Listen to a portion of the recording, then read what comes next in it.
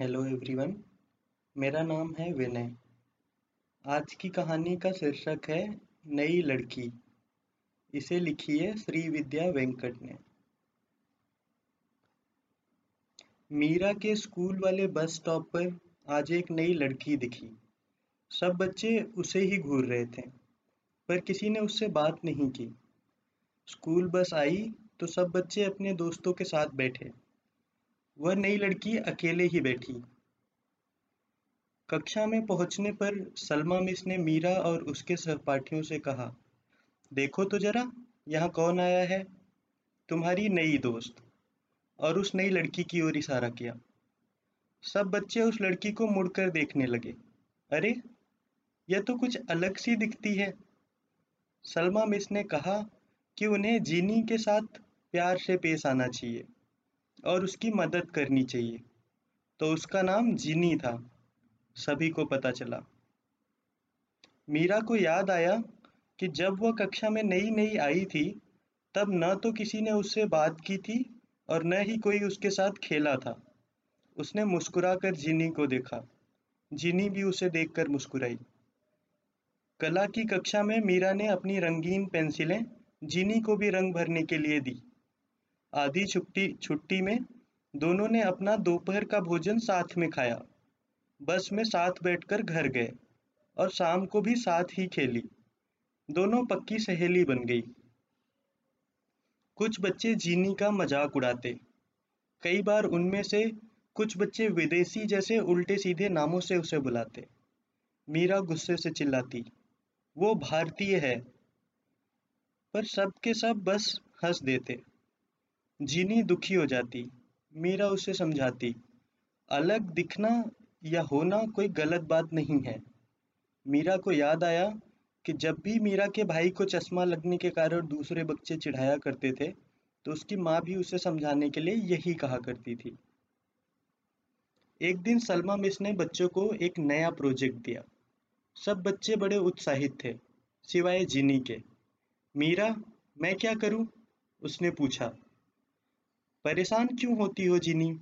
अपने परिवार, त्योहार या अपने घर के बारे में कुछ बोल दो बस, मीरा ने कहा। लेकिन लोग मुझ पर हंसेंगे मीरा, जिनी बोली।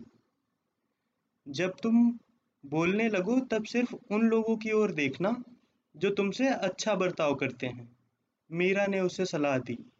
मीरा को अपनी माँ की सिखाई हुई बात याद आई। जब वह खास दिन आया, कक्षा में बहुत जोश था। सलमा मिस सबकी अलग अलग वेशभूषा में फोटो खींच रही थी। जीनी कहीं भी नजर नहीं आ रही थी। बस स्टॉप पर भी नहीं दिखी। मीरा को पूरी आशा थी कि जीनी इस विशेष दिन पर जरूर आएगी। कार्यक्रम आरंभ हुआ। पार्थ ने पारंपरिक गुजराती अंगरखा चोरनो पहना हुआ था। उसकी जुड़वा बहन ने चनिया चोली पहनी थी। दोनों ने मिलकर गरबा नृत्य किया। वीणा ने अपनी मातृभाषा तमिल में स्वतंत्रता के बारे में एक गाना गाया। दूसरे बच्चों ने भी अपने त्योहार, परंपरा, भोजन और प्रसिद्ध व्यक्तियों के बारे में चर्चा की। जब मीरा की बारी आई, उसने अपने जन्म स्थान राजस्थान के रजवाड़ों के बारे में एक स्लाइड शो प्रस्तुत किया। तभी अचानक किसी ने एक ऊंची सी टोपी पहनकर कक्षा में प्रवेश किया। अरे, यह तो जीनी है। इस पहनावे में कोई उसे पहचान ही नहीं पाया। पर मीरा समझ गई कि जीनी कुछ घबराई हुई है। मैं मिजोरम से हूँ, जो भारत के 29 राज्यों में से एक है, जीनी ने शुरुआत की। सब लोग ध्यान से सुनने लगे। उन्होंने तो जिनी को बोलते हुए सुना ही नहीं था। मेरे पहनावे को पुआंचे कहते हैं। अब मैं आपको एक मिजो नृत्य जिसे छैलम कहते हैं, वह दिखाऊंगी। सलमा मिस ने संगीत चालू किया। जीनी ने बड़े ही मोहक ढंग से और पूरे आनंद से नाचना शुरू किया। कुछ बच्चों को हंसी आई, पर उसने उनकी परवाह नहीं की। आनंद से भरपूर नाचती रही। उसे कोई रोकने वाला नहीं था। सलमा मिस भी उसके साथ हो चली। कुछ और बच्चे भी साथ में जुड़ गए। बाकी लोग मीरा की तरह ताली बजाकर ताल के साथ झूमने लगे। सब लोग खूब मस्ती में थे।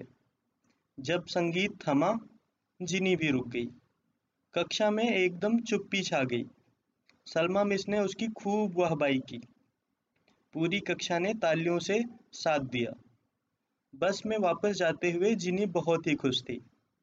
तुम ठीक कहती हो मीरा, दूसरों से अलग दिखना कोई बुरी बात नहीं है। अब कोई भी जिनी को परेशान नहीं करता।